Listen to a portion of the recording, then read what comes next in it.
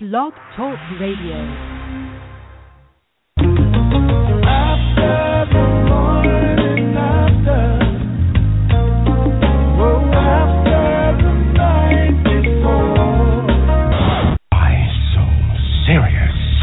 Yeah! The hyperbole is done. Now we can finally play the game. And he's going to go over 100 for the 13th consecutive game. Congratulations, Nick Joe. Is that a challenge? Miller, the shotgun. Gets free on the air. Braxton Miller is loose. Spin move. Miller headed for the end zone. Well played, sir. You the real MVP. Let's do it. All right. Yes, sir. I know Kevin Durant hates us for using that so out of context. He said as much, but it's so funny I can't help it. Welcome to the morning after. It is December 22nd. We are going to do it this day on a Tuesday. I am the Ohio State Buckeye portion of this program, JQ, and with me as always my co-host, my partner in crime, the Southern Gentleman, the Georgia Bulldog himself, Dylan Short. What's going on, bro? Hello. Oh, I am so stoked to get this going. Everybody who's been listening the past couple of weeks knows that today's our mock, and we were talking before the show. This isn't even really a mock. I have developed my full off-season player strategy for the Atlanta Falcons. It's going to leave a little hole inside of me once I'm done with this. I'm not going to lie. Yeah, I want you guys to get prepared because, I mean, this is a full-on, in-depth, take Dimitrov's job kind of assessment that he's done for the Falcons for this offseason. And you're only going to get that here, especially in the month of December. But before we get to that, let's roll through a couple of college things first and a little NFL, and then I'm going to let Dylan have the floor so he can educate us all on what the Falcons should do because if you've been watching, you know they need to do a lot. Just to follow up from last week, I believe we touched on it about Nkemdiche with the weed and falling from the hotel window. So he's been suspended for the bowl game, as we thought he would be. And he probably said, oh, yeah, you suspended me. Well, guess what? I'm leaving. I'm out of here. And I just wish he would have handled it a little bit better. You know, once you get arrested for weed and you fall out of the window of the hotel, I mean, you have to know that you're going to get suspended. I would like for him to wait a little while longer, you know, and then try to, you know, be more of a, I made a mistake. I'm going to make sure I stay here and have focus on helping my other defensive linemen and linebackers get prepared for the bowl game. And now he's like, nope, I'm going to hit the draft. So we all suspected, you know, pretty much that he was leaving anyway. I just don't like his timing, given what's happened previous to it. No, that's a bad thing, actually. And there's some interesting things on Nkemdiche. By the way, his brother was just rushed into the hospital today. Found unresponsive. They don't know why, but I don't know what's going on with that Nkemdiche family. It's a supremely talented family, but the word that you hear around in most NFL circles is that he's just a weird dude. Nobody really knows where his head's at.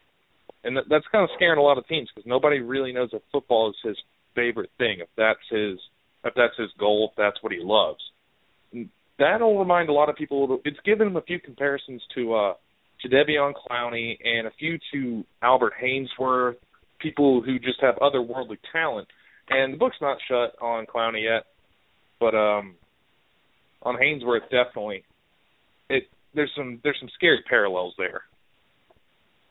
Yeah, and when you said that, the other thing I thought about also was Ricky Williams. You know, he's a running back, you know, but that same, you know, I have so many other interests in how important is football to you. I did not hear that about his younger brother today. And I have been his older brother. I've been with older brother. Sorry, I've been with the girls today. I took them to work with me so everybody could see them while they were on break. So I haven't really been on as much because I've been chasing them around the office. But yeah, they're supremely talented. That's just really weird. I don't know if one's related to the other so much, but mercy. But yeah, but back to him, you know, it's just a disappointing end for the dude that has that much talent. I didn't know that was the word on him on the league. So that's going to cost you some money. That being your perception around the league and given what you just did, that may drop him out of the first round. He's almost like a Clinton Portis. If you remember when Clinton Portis came in, Clinton Portis was a weird dude. Luckily, Clinton was talented enough to kind of overcome it. Yeah, And Clinton is still a weird dude. If you ever see him on TV, he's still talking out of the side of his neck. That's what they talk about with Nkemdiche, wearing skinny jeans everywhere. There's some reports that he wants to be a movie star and just weird things you wouldn't really expect from a 300-pound man. But he will get drafted in the first round. All these things that can be picked apart. Some team will fall in love with the fact that he's 6'5", runs like a linebacker, and can get pressure from anywhere. Yeah, and the thing about it is, don't get me wrong. If he drops out of the first round, when they come the next day, somebody's going to move up, either to get into the end of the first round or the beginning of the second round to pick him up, because that talent's going to trump. It's just that he could have been much higher without these off-the-field issues. From one off-field issue to the other, Will Grier, transfer from Florida. And I wonder, the first thing I thought about is, I wonder if Nick Eason knew that was coming before he made his decision to go to Georgia, as opposed to spending more time and thinking about Florida. I can understand Grier needing a change of scenery, and, if they get somebody else in there who plays well for the first 6 games, he's not going to get a chance to get back in the ball game. So I was listening earlier to you guys' show on the front row, and it's probably a good idea for him to transfer to a lower division and be able to play right away next year, as opposed to, waiting the whole year next year. I think he's got to try to get back on the field. But that's actually the first thing I thought about was, I wonder if Nick Eason reopens his recruiting, or did he know that this was going to happen when he had his press conference saying he was staying committed to Georgia? It's just totally weird. I mean, yeah, you want to go down to a lower level and play right away, but as soon as he moves back up, that suspension will follow. That's not something that just goes away. So if he goes to a lower division, he's going to be stuck playing at a lower division, and when he comes up, he's still going to have that 6 games looming over his head. I don't know if Jacob Eason knew that or not. That's a good point. I don't know if it'll make him open his recruiting again. I think he really just wanted to meet Kirby Smart, and knowing that he's got Jim Chaney at Georgia, who worked with Drew Brees, I think that's a really big selling card. I don't expect him to go to Florida. Besides, it's a totally different offense, more spread, and he likes pro style. So I don't think Georgia fans really need to worry. I think he's going to stay. But it does shine a really bad light on Florida. I mean, you saw Treon Harris cannot get the job done offensively, and it's going to look like it did when it was Will Muschamp again. Yeah, well, the only thing about it is, I'm not super versed in Florida's recruiting, but if I'm coming in from Florida and I'm thinking about going to Florida as a quarterback and I watch them play, I think it might be a little bit of the reverse. It might have me a little fired up because you have talent on the offensive side of the ball. And Florida normally keeps a good defense, pretty much year in and year out. You're going to lose some of those guys in the NFL, but they reload on defense. The problem has just been they haven't had a quarterback. If I'm a highly touted quarterback, I'm looking at that as a super opportunity because you got the one guy who was the incumbent, who you thought, hey, he might be back in week 6 or 7. Now he's leaving, and if you don't feel like you can beat Treon Harrison, you don't deserve to go to Florida anyway. So, well, it does look like they're slowly poaching. They are slowly poaching the number 2 quarterback in the nation this year, Felipe Franks. He had been expected to go to LSU, but Florida has come on very strong, and right now Florida is the projected destination. So I don't know if you can really ask Franks to come in and start right away. Not everybody can do what Will Grier did. And let's not forget, PED accusations aside, the things that Grier was doing were phenomenal as a freshman. I mean, the complete dismantling of Ole Miss. I mean, the guy looked like a seasoned player. He looked like a veteran playing. You didn't see him make many mistakes. He didn't throw a lot of interceptions. So whoever gets him is getting a fantastic quarterback. Oh, yeah, and I'm sure they're coming after him left and right. And agreed. He was having a fantastic year. I mean, that gets lost in the shuffle, and that's a great point. He was having a fantastic year. Somebody's going to get a steal due to, to the PEDs. But it's just, you're right, it's just a weird situation there. And from one weird quarterback situation to another, I kind of want to just throw this in here for a second. What is going on at Texas A&M? They can't keep a quarterback. Yeah, that is not good. It's not, and I wonder if Kevin Sumlin maybe, instead of leaving a little early and saying what if, I wonder if this is now the movement to push him out. Like, you know what, I'm not dealing with these kids and their dads and their crazy demands, and if it rains on one day they get mad and they want to transfer.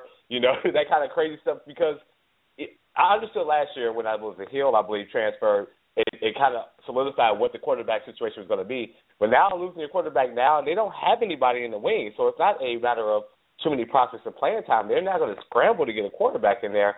I wonder if this is just a straw, to finally push him to say, okay, it may be time for me to spread my wings and see what I can do with the NFL. And your guy, Tom Herman, is looking smarter by the minute. You realize by Houston now, in the next couple of years, he's building a recruiting base in Houston, which, by the way, may be joining the Big 12 sooner rather than later. Mm-hmm. And you realize that the Texas job and the Texas A&M job may be open within 2 years. So he could be basically getting paid $3 million to build up his recruiting contacts to move to the big schools in Texas. Absolutely. And the thing about it is also to that point, and I want to transition for a second, but you're absolutely right. If you take that position there, you may not have to leave, right, based off what you just said. If you build up Houston and building up Houston, you get all those surrounding areas where you've got that phenomenal recruiting base, and then across the state of Texas, maybe Charlie Strong doesn't make it in Texas. How patient they're going to be with him, like we just talked about, maybe Kevin Sutherland moves on. And if the Big 12 keeps looking and says, okay, we got to get a conference championship game, where do we look around and see? Oh, look what's happening down there in Houston and Tom Herman. You may not even have to move because now that you're in Houston and you move into the Big 12, you've moved into the big time. So you don't necessarily have to go to another program and say, to move up when you are guaranteed a berth now, right? When the Big 12 gets a championship game, if you do well in Houston, you win the Big 12 championship game, then you got a shot at going to the playoffs. So you're right. He's looking like a genius right now, and it's for me personally, I'm glad to see it. I thought maybe he was making a mistake by not jumping to any other jobs, but if you can recruit in Texas and get a good recruit base in Texas and then get another job in Texas or somewhere in that Midwest region and keep those connections, you're gonna be in business. I think it's a great move, and I'm happy for him as well. He would have been the South Carolina coach if he'd wanted the job, but I'm not wholly convinced that South Carolina's a better job than Houston anyway. It's more well known, of course, because it's in the SEC, but historically, South Carolina's bottom-tier SEC, and Houston historically is a good program anyway. And if you've got the potential to jump to either Austin or College Station, all you're doing is making it easier by getting all of those recruiting contacts. And in the next, probably the next 5 years, Tom Herman is going to be one of these power school coaches. Yeah, the only thing about it I would see is, like you said, the notoriety of the SEC and the fact that I have a chance to always play for the national championship if I can win the SEC, where you can't say that right now for the Big 12, given what happened last year when they got left out. That's the only reason why you would maybe put South Carolina higher. But outside of that, no, because Texas recruiting base is much better than it is in South Carolina. So that's to put a bow on our college discussion for now. We were going to talk about some bowl games, but as we look through the list, outside of those, they've been horrible. The year 6, yeah, I mean, you're going to get some frantic finishes because that always happens in bowl season. But outside of the New Year's 6, which we'll get to next week, there wasn't any that really kind of jumped out. So we're going to table that discussion for next week to give my man Dylan more time to give us his Atlanta Falcon blueprint for the offseason. That's what I'm talking about. Yes, sir. But before we get to that, I don't think we can have an NFL discussion without the ridiculousness that was OBJ and Norman in the Meadowlands. I don't know, outside of maybe when, Deion and Andre Rison, were punching each other in the face, that I've ever seen anything like that. And I know in the new age of football, not, 60s and 70s, where you could just pretty much just kick somebody in the knee and they went through a flag, or somebody has taken off and led with their helmet and hit somebody else in the helmet on purpose, not in a tackle, not, to cause a fumble, for no football play other than I am trying to end your day and maybe end your season and maybe end your career kind of collision. He's lucky that Norman didn't get hurt for real, because one game would have been the rest of the season. I think. That's just me personally. I haven't read that anywhere. But if he had broken Norman's jaw or given him a bad concussion where he cost the Panthers not only the best quarterback, but a shot at maybe at a perfect season, I think he would have been done for the year. That's always hard to gauge, and Deion had a great take on it on his show on the NFL Network, where he was kind of saying that these types of things happen, and the jump the gun reaction is, oh my goodness, I can't believe the last time I've seen it. Well, you have seen it before. Roddy got into it a couple seasons ago with Cortland Finnegan. And speaking of Cortland Finnegan, the last big time I can remember something this crazy happening was Andre Johnson and Cortland Finnegan, where Andre Johnson ripped his helmet off. And while everybody's focusing on Beckham, let's not forget Norman body slammed him earlier. And that's Norman's game. He gets you off your game, and he completely took Beckham out of his game, and that's a big reason why what happened. You saw the drop earlier in the game. It just kind of escalated. I mean, that is Josh Norman's thing, and they've got Cortland Finnegan on that team, so they know exactly what they're doing. And it's just one of those things where you're right. He's lucky that Norman didn't get seriously hurt, but this is one of those things that happens. And I think more importantly, it showed teams that you can get into Beckham's head, and that's something he's going to have to overcome if he really wants to be a great in this game. I agree with it. The body slamming I've seen happen, you know, the hand slaps to the helmet I've seen happen, but I can't recall where I've seen somebody take a 10-yard running start for at the end of a play, take a 10-yard running start and launch themselves head first into somebody else's head with the intent to go have done that all the time. Hines did that for years. Hines Ward did that for years. That's what happened to your boy Keith Rivers. Yeah, but that was in the middle of a play. It was a dirty, shitty play. Don't get me wrong, but that was a crackback block in the middle of a play. That play when he did that was over, and he comes running in. Yeah, it was. I mean, they're both Bush League, but you can almost, if you're a Pittsburgh fan, say, okay, well, he was a crackback block. You know, the whistle hadn't been blown. The whistle was blown, and he comes running in and just. So you're never going to get me to say anything bad about Hines Ward ever. Hines Ward is football for me. Yeah, I know, and I hate Hines Ward, and we're just going to have to agree to disagree. You only hate Hines Ward because he tore you guys up for so many years. I hate Hines Ward because he played for Pittsburgh, for one, and they are one of the dirtiest teams that everybody holds up. They're the shining beacon of the NFL, them and the Patriots. They cheat more than anybody I know, and they hardly ever get called to the carpet on it. It's one of the reasons. Real quick, before we move on, I have to ask this question, though. Sure. What about if Hines had played for your Bengals? Oh, of course, if he plays for your team, you love him. He's one of those guys that are like, you know, Dennis Rodman or Bill Laimbeer, that you know they're filthy, they're dirty, and nobody likes him except for that team's fan base. But if he's on your team, he's great. So I get why the Pittsburgh on your team, he's one of the best ever. Yeah, I get why Georgia fans love him. I get why Pittsburgh fans love him, because he's going to get down in the weeds and do the dirt for you. But for everybody else, they're not going to like him. It's just going to be – that's just going to be the fact of the matter. Yeah, as he's being dirty and taking your knees out or breaking your jaw. So, you know, we'll let that rest. And I'm just glad that Norman wasn't seriously hurt. And Roddy started actually.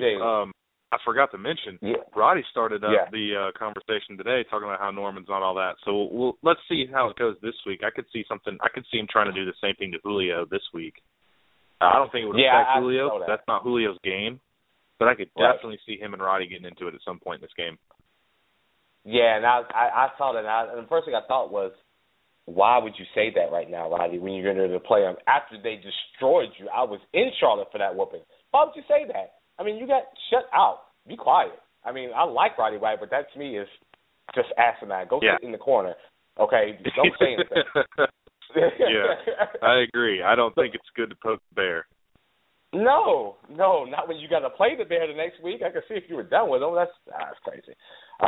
So as we talk about the Falcons, finally, and I just don't get the Falcons, you know, and you had talked about it for everybody listening, when the news came out about Justin Blackmon being suspended again for the DUI, and we were talking about how scary that Jacksonville team could be with Hearns and Robinson and Thomas and then Yeldon in the backfield. And Denard Robinson is okay to fill in here and there or be a change of pace back. And being in Jacksonville, I didn't expect the slide to stop there, but they played Jacksonville tough. And you saw, Devontae Freeman show up, and let's give Julio the ball. It's a good idea, you think? And, you know, they carried the team like we know that they could. So they're so Dr. Jekyll and Mr. Hyde that I just don't know what to do with them. And real fast, because I'm going to throw it to you to talk about the Falcons and get into your offseason plan, at a larger level, the NFL, I think we found out this week, you know, we're just talking about seeds at this point. I don't want to get too far into the weeds of it. We talked about it every week. You guys are saying the same seven just about in the AFC, New England, Cincinnati, Denver, Houston, Kansas City, Pittsburgh, in New York. And then in the NFC, I think you pretty much, I think, are set. I don't think the Falcons are going to get in. I think it's just seating now with Carolina, Arizona, and Green Bay. Yeah, no. I mean, they mathematically are still alive, but it's over. Washington, Seattle, Minnesota. So we'll talk about that a little bit more next week after we get these waves of games, because the Cincinnati-Denver game is huge for the bye in the AFC. But I am highly anticipating this Falcons off-season plan, so I'm going to sit back and be quiet. Speak on the game against Jacksonville if you want to add any more to that, and then the floor is yours to tell everybody listening what the Falcons should be doing in 2016 to prepare to put a better product on the field. Well, don't mind if I do. Before I start, while it's nice to see the Falcons win, it's come about 5 weeks too late, and now you're at that point where you're kind of hurt in your own draft position. You're not making the playoffs. It's not going to happen. So don't win meaningless games. And I'm not usually a fan of tanking, but you'll see why in a second. The difference can be picking from potentially the 11th pick, 12th pick. But if you win out and go 9-7, you're potentially dropping yourself down to the 17th or 18th pick. And that's not a good thing, especially when you have so many holes. But speaking of those holes, this is the part where all of you go ahead and grab a chair, get a nice cup of coffee ready, and prepare to be amazed. Now, I have been working on this for probably about 3 or 4 weeks now. Now, I'm going to start this out. When I say this is an off-season plan, we're going to start off with free agent targets. Some you may know, some you may not even know are going to be free agents, and who I think they should target. First up, Bruce Irvin from Seattle. Now, that one everybody should know. Let's basically assume that's a done deal. He wants to play for Quinn again. More than likely, he'd be a defensive end in this scheme. I doubt he'd be playing outside linebacker. He can, but he's more to bring off the edge, and he's a fantastic speed rusher. Vic Beasley's incredibly fast. Bruce Irvin may be faster. Bruce Irvin ran a 4.4 at the combine. Just causes havoc. Only thing is he has to keep his head on straight. That tends to be his deal, and that's been his deal going back to West Virginia. Now, that one I think is pretty much a done deal. Now, if the Falcons play their cards right, they can end up with around $25 to $35 million in cap space if they release a lot of people, which we can go into that a little bit later. We won't have time for that today. A few others I've got on here are going to be under the radar. And after I've gone through, I will tell you who should be the main picks. Nigel Bradham. He's an outside linebacker from the Bills. Some of you more diehards may have heard of him. Nigel Bradham is a fantastic linebacker. You haven't heard of him as much as you've been on the Bills. He's had a little bit of injury troubles. Nothing too bad. He's extremely fast, complete sideline-to-sideline defender, and he's a great tackler. He's not a big hitter, but great form, wraps up all the time, good in coverage. And you will notice a theme with these linebackers. Nigel Bradham is another one that I have starred as somebody I really think the Falcons should go after. Your boy Marvin Jones. The big target, he's about 6'1". Sometimes they'll list him at 6'2". He's a little small. He's about 190. But what Marvin Jones, he's not the fastest. He's not the best route runner. But what Marvin Jones does extremely well is he can create that little instant of separation, and his run after the catch ability is phenomenal. If you pair him up with Julio Jones, with Justin Hardy in the slot, and with one of my targets I'll talk to you about later, you've got a great passing duo to take over from Roddy White, and you don't have to have that rookie curve that comes in. Next, I've got Derek Johnson, and this, to me, may be the most important offseason move the Falcons could make. Derek Johnson, not many of you may know him because he's kind of been hidden out in Kansas City, but all Derek Johnson has done for 10 years is be a tackling machine. 100 tackles every year for the last 10 years. Derek Johnson is a master at moving through space. He's not the biggest or the strongest, but he is shifting up. He gets around blockers. His instincts are phenomenal, and he is a fantastic leader. Derek Johnson would be an instant upgrade over anybody in your linebacking core, and he's the exact person you want around young talent. Not to mention, he's still a fantastic player. I've also got Rolando McClain on here. I don't think he's as good a fit, but if you miss out on Johnson, McClain would be a good backup. Everybody knows McClain's story. Got drafted number 8 overall to the Raiders, where his career just plummeted. He retired for a little bit, got into a bit of trouble, came back with Dallas, and he's resurrected his career. He's finally playing like everybody thought he would come out of Bama. He's a fast linebacker. He's a hard thumper up in the middle. He can actually cover very well. Some things people are going to wonder if he's a system guy.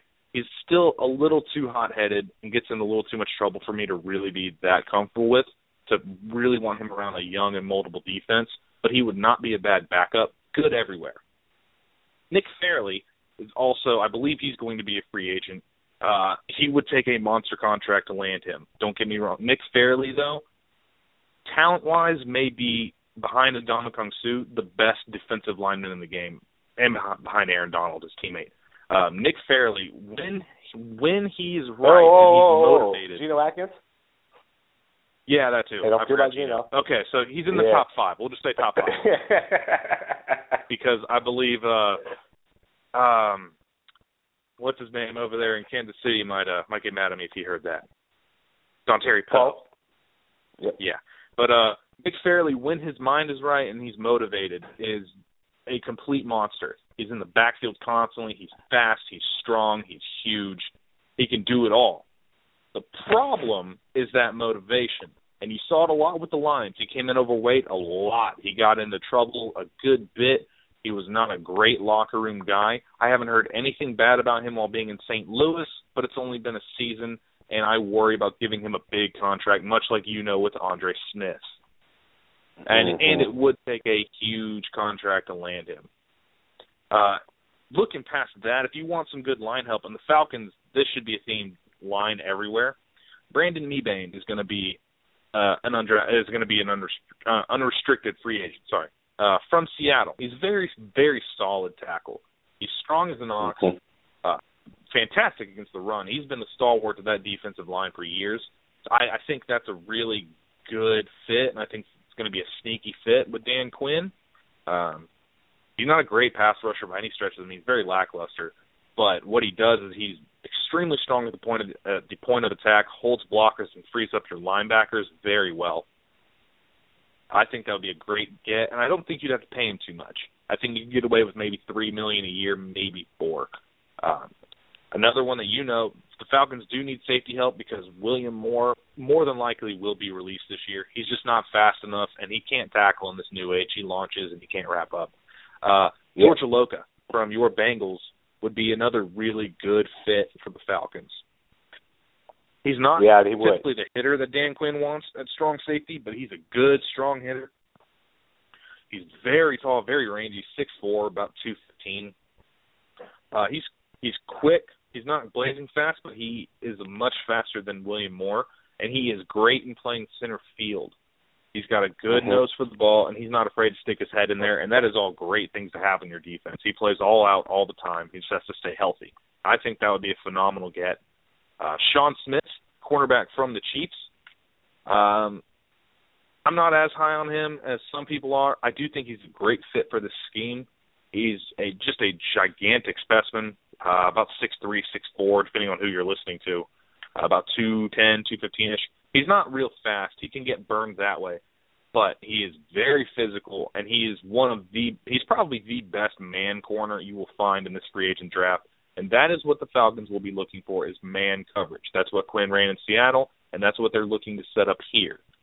That leads to Prince Amukamara, who we talked about, could be a bit of a value buy if you want to take that risk on his talent. He's got all the talent in the world. It hasn't gelled the way it should in New York, especially when he's playing alongside Dominique Rodgers-Cromartie. But some team will take a chance on him. And if it's a cheap deal, I wouldn't mind it because he can play man. He's big, he's strong, he's fast, and he's got good skills. He just doesn't seem to have the awareness and makes too many dumb penalties. Alex Boone, if you really need to help your offensive line, Alex Boone from San Francisco is going to be the top guard available, I believe. Fantastic road grader, great run blocker.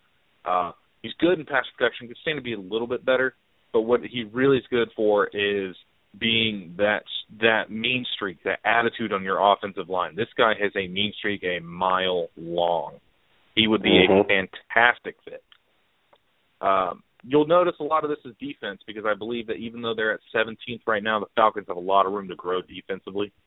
Zach Brown could be another target, linebacker from the Titans. Again, as has been a theme, he may be the fastest middle linebacker in the league. Ideally, I believe his best spot is as a 4-3 outside backer where you can really use that speed and not have to deal with as many linemen coming at him. Great coverage skills. out of North Carolina. He's a good tackler, not a great tackler, but he's good. He's not going to hurt you there. He'll be an upgrade over what you've been running this year. He won't have the pass rush, but if your line gets better, you won't need it. The only thing he has to do is he's got to stay healthy. If he can do that, he'll be a fantastic buy. And he should be fairly cheap because he's been playing out of position while he's in Tennessee. So that should cheapen him up. That could be a really, really sneaky get. Deshaun Gibson, the free safety for Cleveland. And yes, I know the Cleveland secondary is horrible. Not Deshaun Gibson. Deshaun Gibson is one of the more underrated safeties in the league.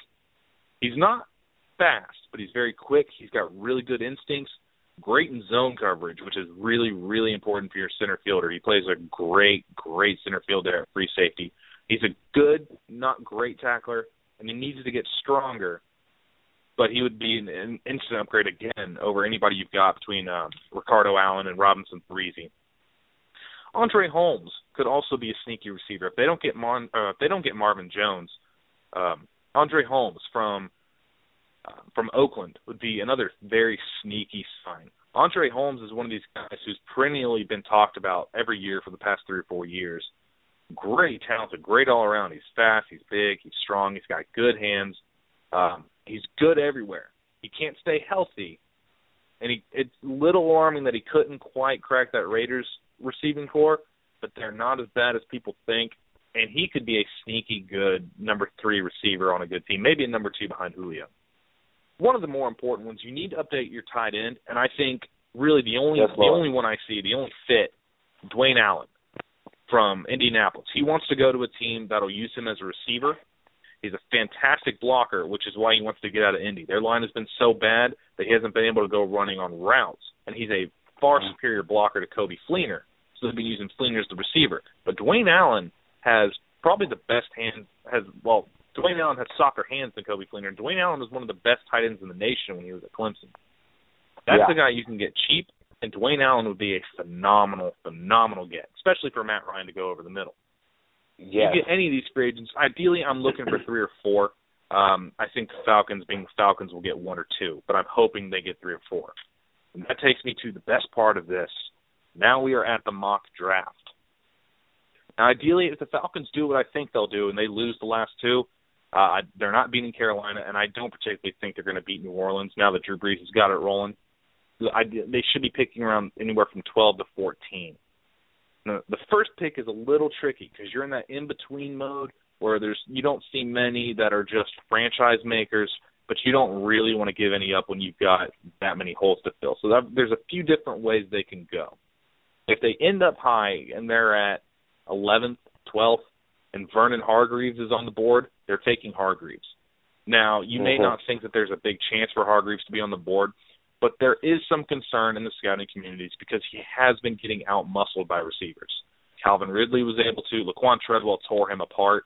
And that's something that's going to be a bit of kind of a look that other teams are going to give. They're going to be a little nervous about that.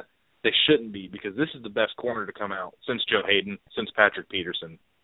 He's just a phenomenal, phenomenal talent. Great ball skills. He's got great catch-up speed. He doesn't allow separation.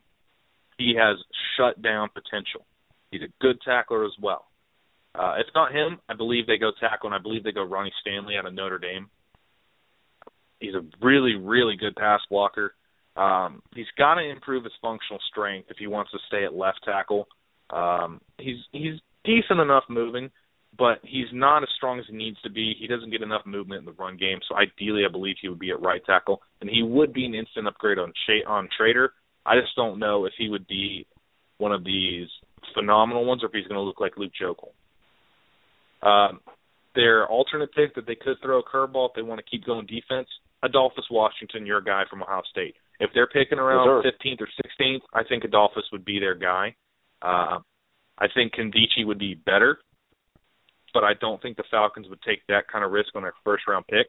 Adolphus is absolutely disruptive in the middle. He is in the backfield all the time. He's what freed up Joey Bosa to make himself maybe the number 1 or 2 pick in the game. Just big, strong, quick, except for getting arrested for solicitation, which could drop him in the second round. That is a problem. That is a problem, but he is a phenomenal talent. And I wouldn't be shocked if the Falcons rolled the dice to get a disruptive force on that line to pair with Grady Jarrett and to pair with Babineau. The second round, this one's a little bit easier. I think their number one priority, who they should draft, is fairly easy. I think it should be Kentrell Brothers, an inside linebacker out of Mizzou. Fantastic linebacker. He is around everywhere. He is always nosing in the ball, always making tackles. Once he wraps you up, you don't get away. He hits you hard. His only problem, he's not the fastest, but he has the best instincts in this draft as a linebacker. To me, his floor profiles to be James Laurinaitis, and I know that's a name you're very familiar with. Yes, if you watch tape, like my daddy. They look very, very similar. If he's gone, I think their next would be Von Bell. He hasn't officially declared yet, but it's pretty much foregone that Von Bell's going to he's draft. Yeah. And that's a strong safety who he's a little bit light. He's under 200, which shocks me. But he plays hard. He's a good tackler, big hitter, good roaming around. He's a step slow, but that's not as important in Quinn's system. You're not really looking for a burner. And Justin Coleman, the corner from Tennessee, could potentially be, that would be my number 3 option there. He's a very underrated corner, very, very good man cover corner, ball skills, good tackler. He does have a tendency to grab when he's getting ran by. As we get to the third round, you'll notice these lists start getting a little bit shorter. I believe third round, they go offensive line again. I believe they go Sebastian Tretola, the guard out of Arkansas. Just a massive, massive man, about 6'4", 320 pounds, just huge, great, great run blocker, as you'll see from most Arkansas guards. He needs to kind of be able to move a little bit more in his pass protection. He can get beat a little bit that way. But for what you're getting as a guard, and the Falcons want to get bigger and stronger on that offensive line, Sebastian Tretola is phenomenal. They could also go Evan Ingram. If they don't get Dwayne Allen, they could go Evan Ingram, the tight end out of Ole Miss, who looks basically like a Jimmy Graham clone. You're not going to ask him to block, but phenomenal pass catcher, runs really good routes, blazing speed for a tight end. Antonio Morrison, the linebacker from Florida, could also be in the mix there. I don't think as much. I don't believe they would, but that wouldn't be a horrible get. He's a good, hard, super intense player. He does have a tendency to get sucked in and bite on the face, but that wouldn't be a bad get either. In the fourth round is where things start to get tricky. I believe if he's there, I believe in the fourth round they go to Marcus Robinson out of Florida. Now, talent-wise, he's a top 40 player. He's fast. He plays a lot bigger than his listed 6'1". He's got great ball skills. He's great on jump balls. But his best thing is he is an amazing route runner. He does have off-field issues, which is what pushes him down. He's been kicked off. He got suspended 4 times at Florida. Finally got kicked off the team. It'll show you if the Falcons are really still up to keeping their choir boy image. If not, I believe they go linebacker. I believe that would either be Sky Moore out of South Carolina or Eric Stryker. They're both kind of the same guy, a little bit undersized, both really, really fast, which is what Dan Quinn needs in this rover-type system. Good tacklers, but undersized so they can get eaten up by blockers. The fifth round. This is what I was talking about. This is my surprise pick of the draft. I've only got one pick in the fifth round. It should be quarterback, Jacoby Brissett out of North Carolina State. Now, that's a name people may be familiar with a little bit. You may think it's an on pick until you look at his tape. Jacoby Brissett is a big body. He's not gigantic, but he's big. He's 6'2", 235. He's got a strong arm. He's mobile. He's not Kaepernick fast. He's not Cam fast, but he's about Roethlisberger speed-wise. He's hard to bring down, very elusive in the pocket, and he is extremely poised. He is able to stand in the face of the blitz and deliver good balls. He can improve his accuracy a little bit, but I think as a developmental quarterback, I think Jacoby Brissett may be one of the best in this draft. Sixth round, I believe they go wide receiver. I believe the best fit for them would be Malcolm Mitchell out of Georgia. And I'm not just saying this because I'm a Georgia fan. Malcolm Mitchell's a great combination of size, speed, and hands. He's about 6 foot, 200, maybe 205 once he weighs in. He's probably going to run a 4.4, 4.45, somewhere around there. Great hands, very soft. He catches away from the body, which is what you look for. And his yardage after the catch is what is so standout about him. He's strong enough to break through tackles, great stiff arms, great moves, very, very elusive. Unfortunately, being everything at Georgia did take away from his development, so he would need to improve his route running and prove he can stay healthy. Outside of that, he could be the steal of this draft.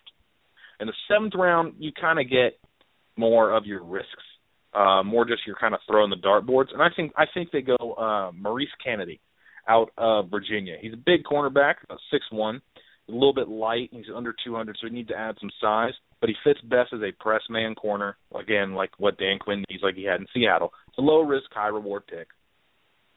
And now we get to my priority undrafted free agents. Now, these can make or break your team. These aren't who are drafted, but these are players that you have to have on your teams if you want to be one of these great teams. This is what Seattle, what Green Bay, and what New England are all fantastic at doing, is hitting these guys. Number 1, Duke Williams out of Auburn. He, again, much like DeMarcus Robinson, top 40 talent, but serious off-field concerns. If you're looking for a guy to profile, he almost looks exactly like Derek Rogers. He needs some refinement to his game, and he's not a natural pass catcher, but he's extremely strong, he's extremely physical, and he would be a great low-risk, high-reward on an unguaranteed deal. Keeping with receivers, I think Rashawn Caesar out of Louisiana Monroe, that's a name that not many have heard of. Great production at that small level. Again, whenever you're talking about a small school level, competition is a concern, but in all the team's biggest games against bigger teams, Rashawn Caesar has shown up very well. The problem is I'm not sure about his true speed. The Combine will tell us that. He's a very, very good route runner, good hands. He's very shifty after the catch. I also think Keith Marshall would be a good set here. I don't think he's going to get drafted. It's a shame because he's extremely talented. Fantastic start to his career, got derailed by injuries, and he just got buried in a fantastic backfield. But if he's fully recovered, he can show that. He's extremely fast. He'll run around a 4.3 or 4.4. Good size at 5'11", 215. He runs hard. He keeps his pad level low. He's a fantastic receiver out of the backfield. Only thing I need to see is I need to see him get the juice back in his legs. He could be your running back steal of the draft. Just a few more. A.J. Stamps. If you don't take a safety in the draft, A.J. Stamps would be a fantastic free agent to grab. Safety at Kentucky. He's a converted corner from a JUCO program. He is extremely fast. He hits really, really hard. He had just a great season at Kentucky. Problem is he played at a lower division for so long that nobody's really seen what he can do. He's a little light, but he is a great risk reward. 2 Georgia linemen, John Theus and Greg Pike. Both of these were former 5-stars, big guys. Pike is perfect in his zone scheme, really good technique. He has to get stronger. He can get bull rushed. He needs to get stronger. Theus is good at just about everything except his maneuverability. If he wants to be a consistent starter in this league, he's got to improve his mobility. If he does that, he'll be a long-term right tackle. I think his floor is a swing man in the league. I think he can be really good. Ken Crawley is a cornerback out of Colorado, who's a guy you could potentially take a chance on. Great man corner, good size, quick. He has stone hands, which I think will drop him in the draft. And I've got 2 more, both linebackers. Reggie Northrup out of FSU, big name, big pedigree. So he's kind of underwhelmed a little bit. I think that drops him, and he's not the fastest in the world. But he hits hard. But he's basically a 2-down linebacker, which will hurt him in the draft. But he'd be a good flyer, especially for special teams. And the best one of the bunch, who if he isn't drafted, and he could very well be drafted when other teams start to see him in these games, Akil Blunt from Florida A&M. Extremely underrated linebacker because he's at Florida A&M. He is all over the field. Great instincts, probably the number 2 behind Kentrell Brothers. Great tackler, wraps up every time. Very quick first step. He's not the fastest, but he gets where he needs to go. He's very thick-bodied, 6'1", about 243. And if you get him as an undrafted free agent, he will be a total steal, could be a long-time starter in this league, could be a Pro Bowl talent. And that is my off-season plan for the Falcons. Thank you for sticking with me. Wow. I mean, that is a lot of stuff to digest there, sir. Hope everybody downloads the podcast, rewind and pull it back so you can listen to it again. And I'm sure he's probably on a lot of these. We're probably going to get cut off, so I just want to say thank you, everybody, for downloading the podcast and listening to us. We'll be back next week to talk about the New Year's Six Bowls. Have a fantastic Christmas. Merry Christmas to you as well, sir. Mr. Dillon, I hope everything is great on your end, and I will be in touch with you. Merry Christmas, buddy. Absolutely, and I'm sure we'll text because some craziness will happen. I'll put my Reds thing first next week because they're killing me, and